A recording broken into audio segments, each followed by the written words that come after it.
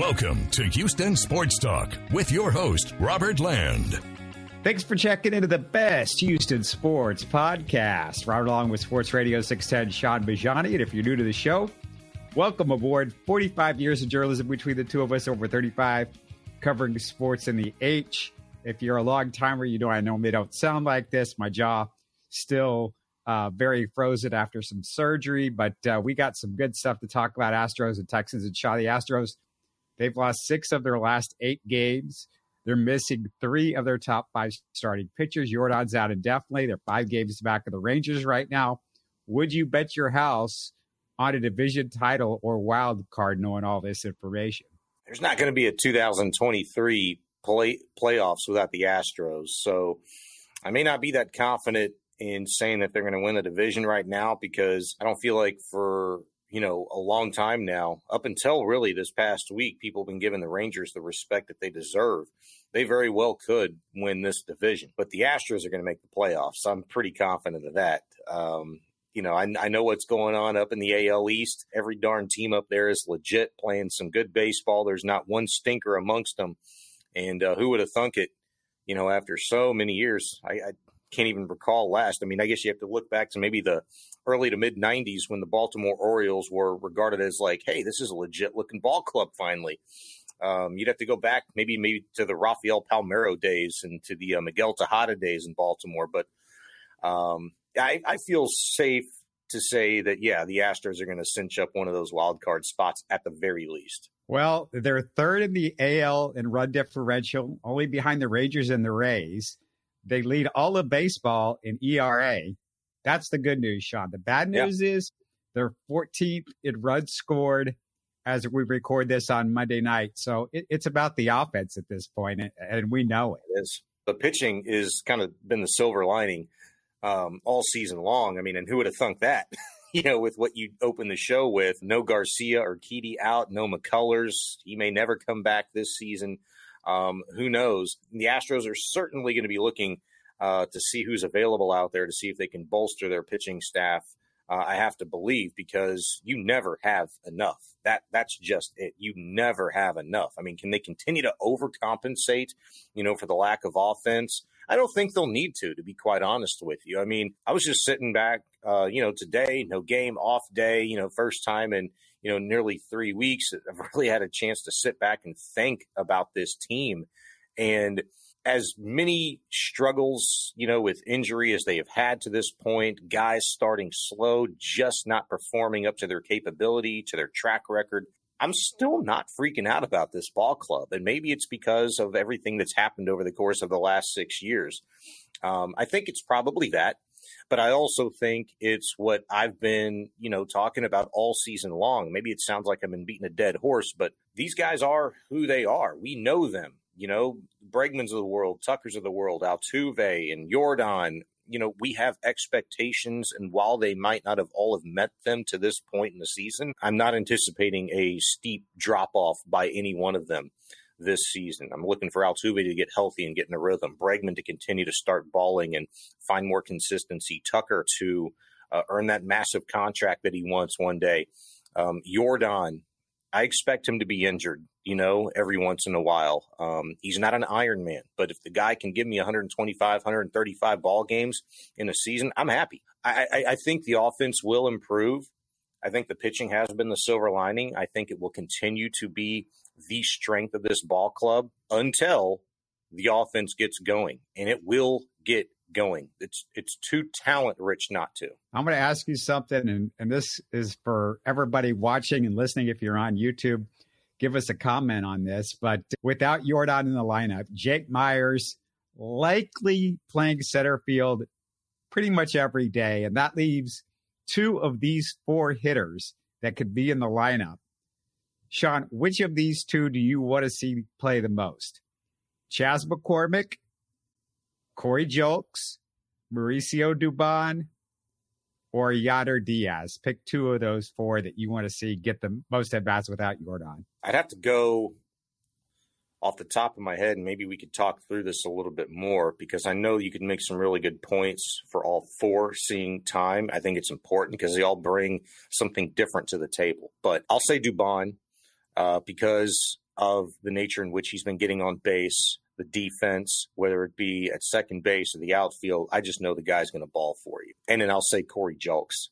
And I didn't think I would say that at any point in time this year. I thought he'd be a nice complimentary piece. I knew he had some game. But this guy almost has, not just surpassed, but I mean, he fits in. Like he's doing what he's meant to do. The guy's a ball player. And I think he's figured that out now. And I think the Astros have figured that out. Like, this guy's a player for us, for a World Series championship contending team. That's how they view themselves this year, as they should. And that's how Julks is playing, like he could be a series contributor. I mean, I know what Chaz gives you on a regular basis. There's no doubt about that.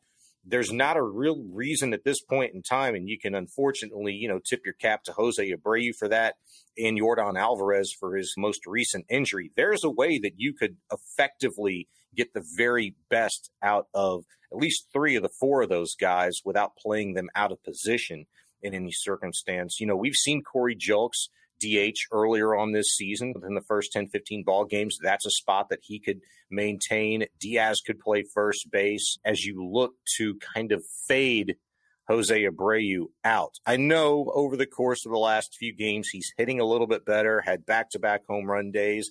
Fine. I'm going to give him every opportunity to see if he can get that going. But if he doesn't, you know what you have on your bench. But at the same time, dude, I mean, it goes back to your question, which one of those 4? A gun to my head, I got to go Julks and Dubon. I mean, I feel like those 2 guys in the lineup any given point give you the best chance to win. Yeah, it's interesting because it's unfortunate that all 4 of those guys, and we're talking basically left field and DH, that's where Yordan plays, all 4 of those guys hit from the right side of the plate. So, you could be, doing lefty-righty, but you can't do that because of that. Yeah. And, of course, Yadier Diaz is going to be doing some work as catcher, so he's going to be in the lineup there sometimes. But my feeling is the guy that's got to get plate appearances is Mauricio Dubon because, their OPSs are all pretty similar. Yeah. But I would say this, Sean, Mauricio Dubon has hit for more average than any of these guys, and maybe we're destined to see that drop. But when all the OPSs are the same, I go with average because average means that you're getting base hits. And if there's guys on base, then that means you're knocking in runs. Or you're setting the table. I like how Dubon's been leading off, Altuve second. I know it hasn't yielded wins, yet, but there's a lot of other things at play with this ball club versus, just how Dusty's making out the lineup card. I mean, you saw the battle that it was, the last couple of games on the mound for these pitchers in a crazy 10-9 ball game in Cleveland the other day. And then, you lose a close one and, the bullpen's got to come together. Look, it's kind of the same story that we've been talking about all season long. And they had a really good stretch, a good 3-4 week stretch of playing some really solid baseball where they all kind of started to seem to come together. They were inching up on the Rangers, got within, a couple of games, maybe a game and a half, I think, at its best here recently. Now it's 5. I just think that these guys will come together again, and there's going to be a sticking point. And who that is it Altuve, hey, it's definitive, like this dude's back, or Yordan comes back with a flourish, or Bregman just takes his game to another level, or, Hunter Brown just continues to emerge and, takes another step. I don't know what it is, but something will happen. This ball club's too good. You know what? Maybe at the end of the day, and you're still inside of 2 months before the deadline come August 1st, but maybe it's a Dana Brown move. Maybe he gets a guy in here that, is that versatile left-handed bat that he's, seemingly coveting right now. Maybe it's a first baseman type. I don't know. Whoever it is, though, that could be the guy that binds it all together, kind of reminiscent of 2017 when the Astros, they needed that extra dude on the mound. And Jim Crane made it happen, went out and got Justin Verlander, and the rest has been history. We'll see what happens this year if Dana Brown's, talk of aggressiveness, lends itself to actually walking the walk. But it may take that. I just don't think the Astros really are in that desperate of a need right now. I know what the standings say, but I also know what this ball club's capable of. And I also know what they've done to this point. They're 37-29. They're 5 games behind the Rangers, who have been playing stupid baseball. But you get in the mix, you stay in the mix. this is a darn good ball club. And at the end of the day, I trust the talent that's already on it. Yeah, I keep hearing people talk about all these trades that the Astros need to make. They need to get a first baseman and a starting pitcher. And I keep going back to the fact that I don't know what they got to trade. Their minor league system is not great right now. And there's not a lot of guys that have stepped up this year and have really gone, oh, my God, this guy's going to be somebody that we can either bring up or we can use in a trade. And that's my concern, Sean, is everybody's talking about, well, Dana Brown's got to do something, but you got to have stuff to do it with. Just trying to think it through. I mean, this is something you really need to put down on paper and have a good, lengthy discussion about. But for years, Robert, when we're talking about adding a piece, right, whether it be in the bullpen or a starting pitcher or another hitter, it's always easy to say, we don't want to touch what we got, in the dugout every day. We don't want to touch what we're trotting out there on the field of 9 every single day. But you know what? Sometimes you might have to look there. And where's there the biggest log jam right now with talent, right? And it's kind of funny because Michael Brantley might not as well even being wearing an Astros uniform right now. Well, if you're going to say the log jam's in the outfield, why is somebody going to give you a hitter for outfielders that you think aren't deserving to be in the lineup anyway? I mean, I'm getting there. To me, like, okay, outfielders don't bring you back elite guys. I'm getting there. It's not going to be a 1v1, but maybe that's the straw that stirs the drink, if you will. And maybe there's a scenario out there where you see a team that has got kind of like the Astros do, but a lot closer to their contract ending at first base with the Astros. They're paying Abreu nearly $20 million a year for the next 3 years. Maybe they got somebody in the outfield position, a corner spot, maybe center field spot, whatever, that they feel like, you know what, like we're going to offload this guy and we're going to retool next year. This ball club needs a better hitter. They need somebody that can play first base as well. We'll go ahead and take maybe a future left fielder for us, if it's a Julks, if it's a McCormick or center field position, whatever the case may be, if Myers is a guy. And maybe you do sweeten it with a couple of minor leaguers. Certainly, we do know this. The Astros maybe aren't, littering the top 100 in Baseball America's rankings, but they've got some talent, in the farm system, whether you believe it or not. I mean, we're seeing it come to fruition right now this season, right before our eyes. Maybe that's a way that you get that extra bat. I don't know. All I'm telling you is however creative Dana Brown maybe needs to get, it might come via somebody that you're regularly seeing trot out every day, every other day in this lineup already. That might be what it takes. You can't just say, hey, here's a boatload of minor leaguers. Let's get the guy that we need. At some point, it might be that point this season where the Astros just don't have enough in their arsenal to do that. Yeah, and that's fine. If he could do it with these guys, I don't mind giving up these guys. But, yeah, that's fine. One other thing with the Astros that I heard this morning on 97.5, Brian Presley was asked what makes Martin Maldonado so great. Because I think Astros fans, and you know this, Sean, they get confused. Why is he out there all the time? We need to see more Diaz or whoever. Yeah. And Brian Presley said, quote, "We'll be on the plane and literally the entire plane is dark, but one light is on. He's got a computer on one side, another laptop on the other side, his notes right in front of him." We're talking about Martin Maldonado, as Presley's talking about. And then he said, it's not just that, but he can read your swing behind the plate and change the entire scouting report just like that. There are things he can see, but we can't, Sean. It's fantastic. And that's the that's a level of, value that, you can't put a number to. There's no advanced analytic, that you could say, hey, this is what he brings. And I'll kind of dumb it down to this. And it's not just this, but I've thought about this for the last couple of years with Maldonado, especially and even he knows this. If he's a guy that's not going to be able to regularly contribute at the plate offensively, you have to do everything in your power to be the very best at that one thing. What is that one thing for Martin Maldonado? Saying that, he's a great handler of the pitching staff isn't enough. For a guy, in my opinion, that has, coaching, managing in his future, I've seen him. We've watched him, kind of be in that role this season when he takes it upon himself, to say, hey, pitching coach, stay there. Manager, stay there. I don't need you to come out. I'm going to talk to the pitcher. I'm going to talk to the infield. I'm going to give the situation. I'm going to tell them what's going on, what the scouting report is, what I've witnessed, what I've studied.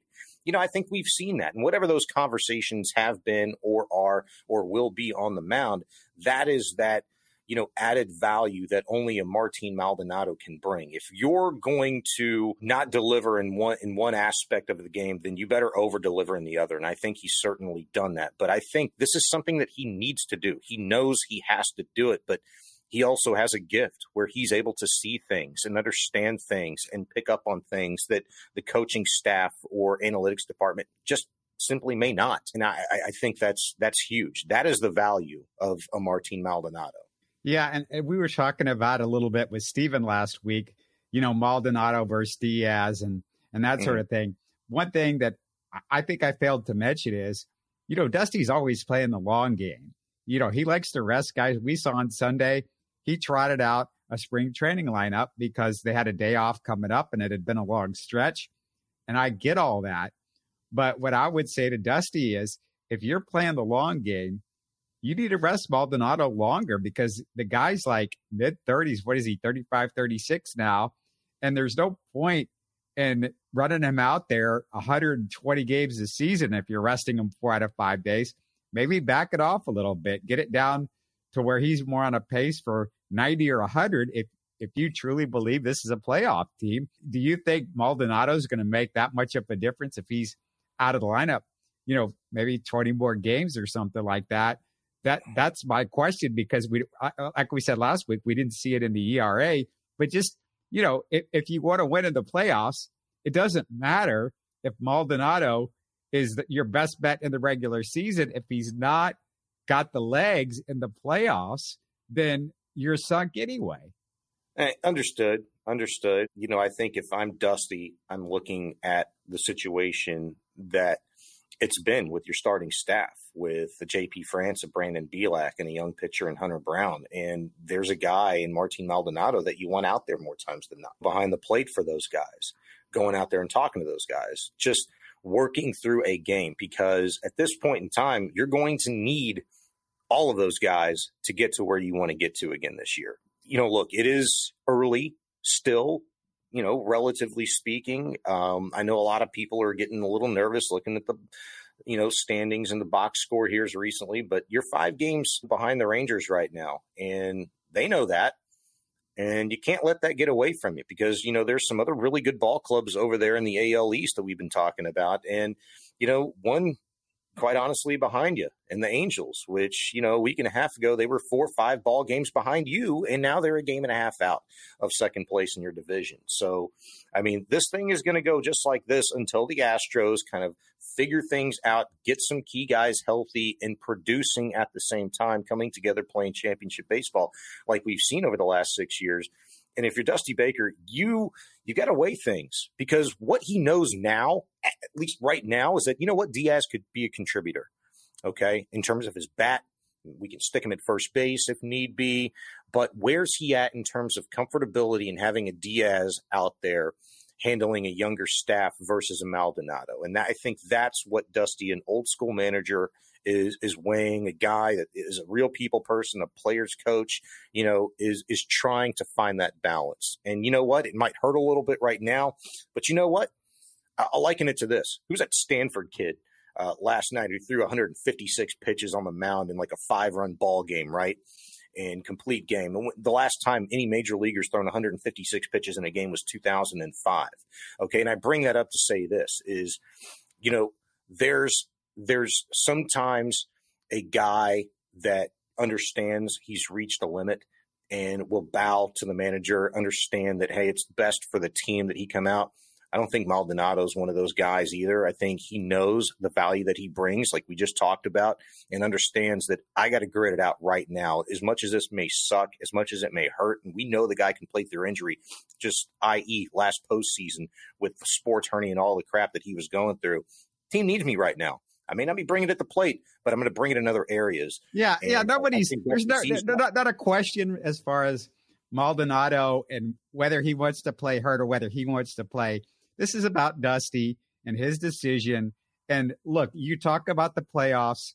They've added all these teams now to where you said the Angels, that's the only thing you should matter, the second place, because you're getting into the playoffs if you're the second team in the AL West. No matter the way that it's set up right now, you get it as a second team. And that's the team you got to worry about fighting off at the moment. You don't worry about anybody else in the American League.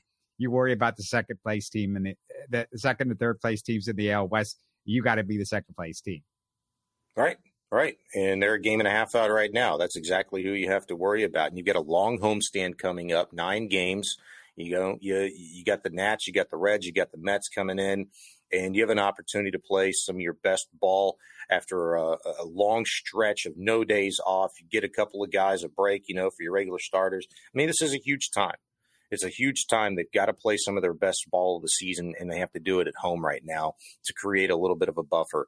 And it's a great time to do it because just around the corner, you got another little break coming up, the All-Star break, which who knows what that could mean for the Houston Astros? I mean, nobody's holding their breath, Robert, but there is a lot of reason to be excited, intrigued about, the next month plus because of what Dana Brown maybe does ahead of the trade deadline, because maybe Lance McCullers does surprise us and, come back and offer something. No. Maybe Michael Brantley does offer something. Let's see how Jose Urquidy comes back and pitches, off of his rehab. Luis Garcia's not coming back, but there's also, room for improvement for guys that, hey, look, we're familiar with. We know what they're capable of. Montero's got to be better. Stanek's got to be better. We've seen Presley blow a couple of close games here over the course of the last month. I'm sure there's some things that he needs to tighten up and work on. And so you get through this little hump, but you get your guys to carry you that you expect to carry you when a Jordan's out, when you're short-staffed. And those are your Bregmans, those are your Tuckers, those are your Altuves. I mean, you've been getting contributions all season long from McCormick and Julks and Dubon, things that are not expected in Diaz. Those guys are pulling their weight. They can only do so much. It's time for that star power to kind of show through now and get the job done between now and the All-Star break. Yeah, I'm just looking around here trying to figure out where I could get that stuff you're smoking that McCullers and Brantley is going to be back. But we got to talk about the guy over my shoulder right now. Until the nail is in the coffin. I mean, I'm going to remain positive. Yeah. Whatever. I know you will, Sean. I'm just telling you, don't hold your breath on that. We got to talk about forget all that. We got to talk about the guy over my shoulder because they announced they're putting J.J. Watt in the Ring of Honor October 1st when they play the Steelers. And it's very cool that his brother TJ is going to be there for the big day. I guess that's the story coming out today. Yeah, I mean, you couldn't have picked a better game to do it, right? TJ is going to be on the other sideline looking at this happen in front of him, with all the fanfare. I was just thinking about this earlier. It's probably going to be the most raucous environment at NRG since the Bills-Texans wildcard playoff game in 2020. Probably, right? I mean, not even opening day of, the 2020 season because you'd offloaded DeAndre Hopkins. Fans were pissed off at that situation. And you kind of saw it, unfolding before your eyes, the 4-12 season. But it's going to be a great day at NRG, man, against the Steelers. TJ is going to be there. And I started thinking about this. Obviously, it's well-deserved. We could talk about J.J. Watt accolades all day, but, we're not going to say anything that hadn't already been said. Who's the next Texan that should go in after J.J. Watt? That's a question I heard somebody ask earlier today, and I'm like, that question shouldn't even exist. Well, the better question, the one I wanted to ask you is, will we see any Texans who played it down since their very first game in existence get in the Ring of Honor, or is the next person who gets in not even played a game for the Texans yet? I won't go that far. I think the next guy that gets in was likely drafted within the last 2 years. So it's pretty close to what you just said. And obviously I'm looking at a Jalen Petrie, a Derek Stingley, a Will Anderson, a CJ Stroud. those are my top four. If I had to give you five, it's like pulling teeth. I don't know. Yeah. But no, look, your obvious ones, like for guys that are maybe most deserving, but maybe not deserving to be in a Ring of Honor, much less the Texans Ring of Honor, like Jonathan Joseph, Arian Foster. Like if those guys were going to go in after J.J. Watt, like I feel like they probably should have been in already anyway. You know what I'm saying? Like Arian's been done. Jonathan Joseph has been done. They've had the opportunity to do that.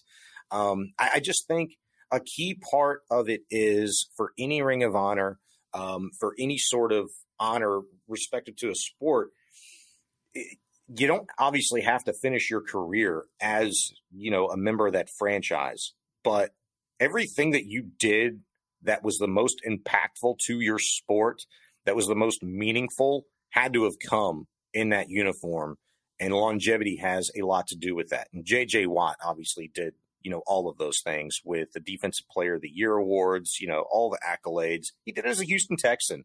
And sure, he finished a really good season for him, for a really bad team in the Arizona Cardinals. But he deserves the Ring of Honor. I mean, you could have put him in 5 years ago and people would have been good with that for the Texans. But Arian Foster, Jonathan Joseph, I just don't see it happening. I don't think they're really deserving, to be quite honest with you. Good players, but just not Ring of Honor players, not Hall of Fame players, if you will. I think the next guys were drafted in the last couple of years for the Texans, if that. All right, let's talk about a guy that's been drafted in the last 2 or 3 years.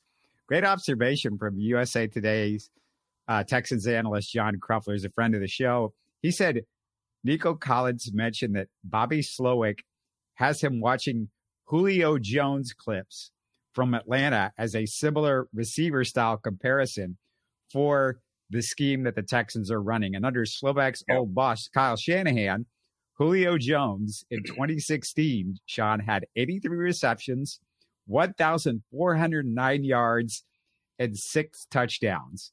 That's pretty, maybe they think he could be Julio Jones. Who knows? I don't know. I don't think he's going to be that good, but similar maybe. This is not uncommon. Coaches have you look at guys that you think you have similar skill sets to, or, what you could aspire to be athletically in the minds of, your coaches. There's nothing wrong with that. It happens all the time. I was there when Slowick, when Nico rather said that. I forget what pointed question he was asked that I even brought that up, but I was there for that last week. And I didn't bat an eye at it. I was like, good. You should be watching guys that have been there, done that.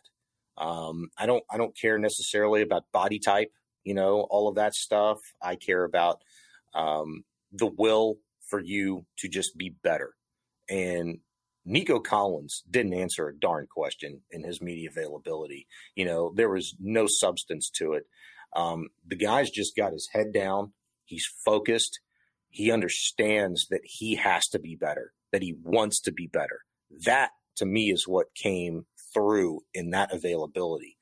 There wasn't much you could write about it. It was just a guy up there that there ain't nothing to talk about yet, because there ain't nothing to talk about yet. He ain't done it. But he's excited that he has a quarterback to throw him some balls this year to where he can maybe reach his full potential. Let me ask you, how much of Nico Collins not doing it yet has to do with Davis Mills, and how much of it has to do with Nico Collins? If you could put a percentage on which part, is it 40% Davis Mills and 60% Nico Collins? What do you think? I think 60-40 is probably fair. If you wanted to go 65-35, Davis Mills, being the majority favorite, not just Mills. I think system, I think situation. It doesn't just come down to a quarterback. We're talking about how revamped this offensive line is, right? That has had a lot to do with the lack of success from the Texans offensively. For a quarterback, the lack of talent in the receiver core as a whole, the system in which they are running, okay, all of it works together. It's just been a horrible situation. And you and I have talked about this before, Robert, specifically more so with the Rockets than the Texans, but we've talked about this too, is that when you're at a point in time with these organizations that aren't trying to be good, they're not trying to win, But the coaches out there on the field that are busting their butt, 12, 14, 15-hour days, whatever it is, they're trying to get better. They're trying to win. They're trying to do their best. But it just doesn't jive. It doesn't mesh well with the overall roster, with the overall objective. There's not one goal. There's not one culture. There's a lot of me's and there's a lot of I's in there. Now you've got an established culture. This is the what an NFL organization is supposed to look like, sound like, feel like. It's how they're vibing, and I think Nico's ready for that. It's a team that's turned the page, and so now you get a chance to see kind of like what Nico Collins and a lot of these guys that you've hung on to over the course of the last 3 years, 4 years in some cases, like what they're really made of. Who they really are as players that are around a winning culture, a good system, good coaching, better players. And my gosh, there are a lot of better players in that locker room right now. I think you're going to see it. People talking about over under 5.5 wins this year for the Texans. I know you and I always kind of look at each other and say, you know what? Vegas knows. Vegas knows. Well, I don't know what the hell they know right now, but I feel like I know that this is a much improved roster right now. And you're going to see some things for some guys this year that are highly unexpected because of the brainwashing that you thought you knew XYZ about, these players in years past. They're going to surprise you. I think Nico could be one of them. Minicamp this week. Any thoughts going into minicamp? Any Texans stuff that you're looking out for as we head into minicamp? Yeah, just it's mandatory minicamp, getting bodies in the house. There was a report today by Aaron Wilson, Steven Nelson, the cornerback, who's in the final year of the 2-year, $10 million contract. He's expected to show up to mandatory minicamp, and maybe the Texans work something out with him, whether it be a new deal. Maybe they end up trading him. I don't know what the situation is going to be. I'd certainly like to keep him. I like what he did last year, in the secondary for the Texans. But it's going to be good to see just all of the guys out there. And CJ Stroud just kind of working with the entire team.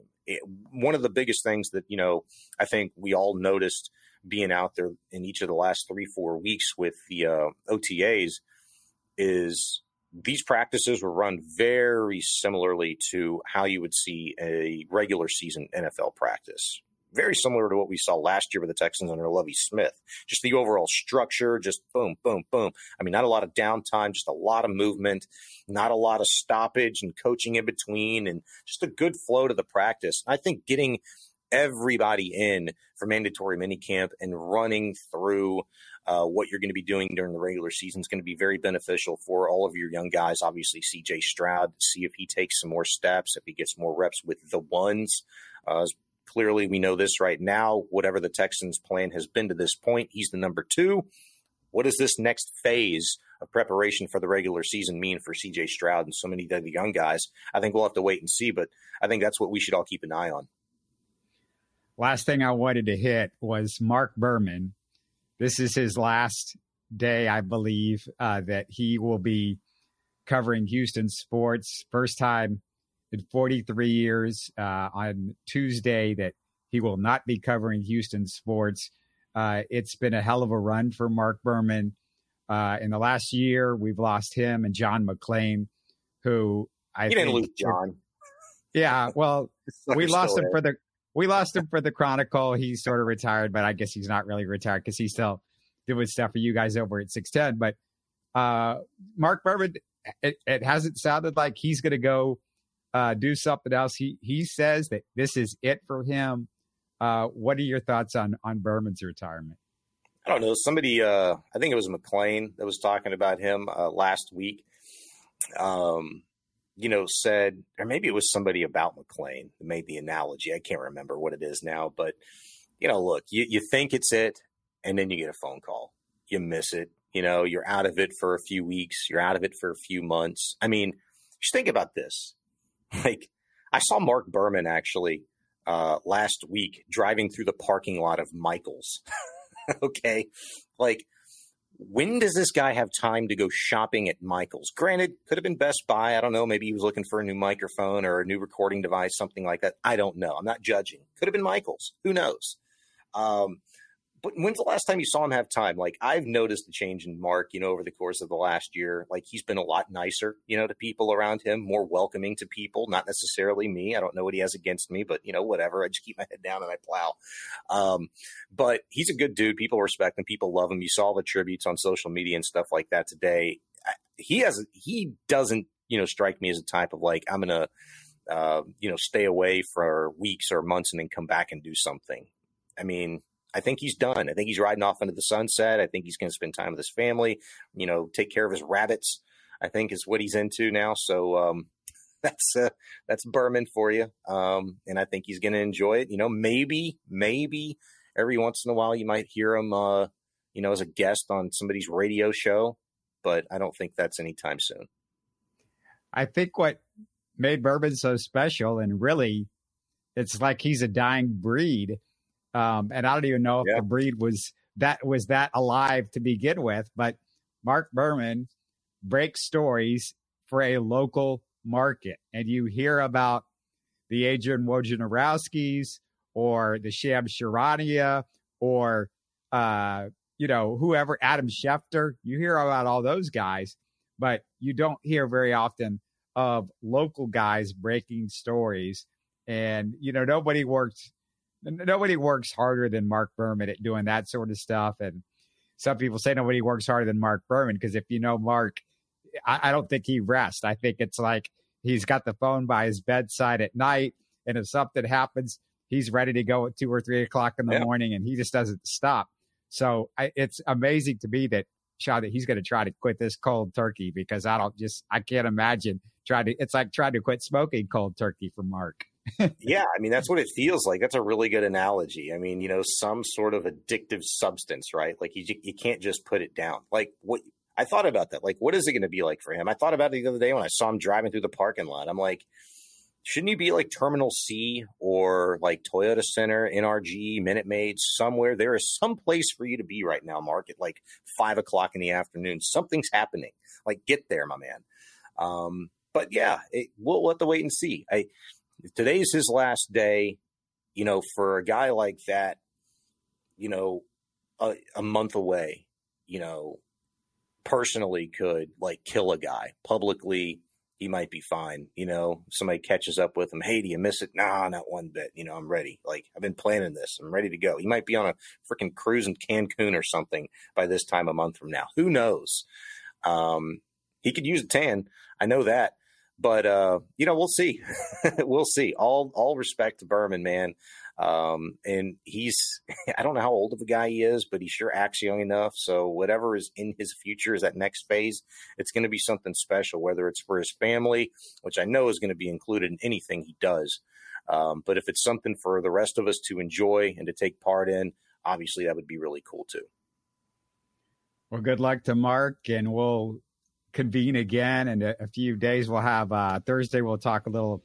I'm sure there'll be some more Astros stuff going on, but definitely Texans. You're going to be out there, right? This next couple of days for that. Yeah. Tomorrow I will not be out there. I'm actually hosting from 10 to 2 with John Lopez on Sports Radio 610, but I'll be out there on Wednesday and then any day forward. If there's Texans on the practice field, I'll be there. All right, man. Sounds good. We'll talk to you again in a couple of days. All right, man. Enjoyed it. You're listening to Houston Sports Talk. Hey, don't forget to support us by subscribing and commenting on YouTube. You can always listen to us on Spotify, Apple, or your favorite podcast app. Tell your friends about us and share our show links on social media. Spread the word, everybody. Thanks for listening.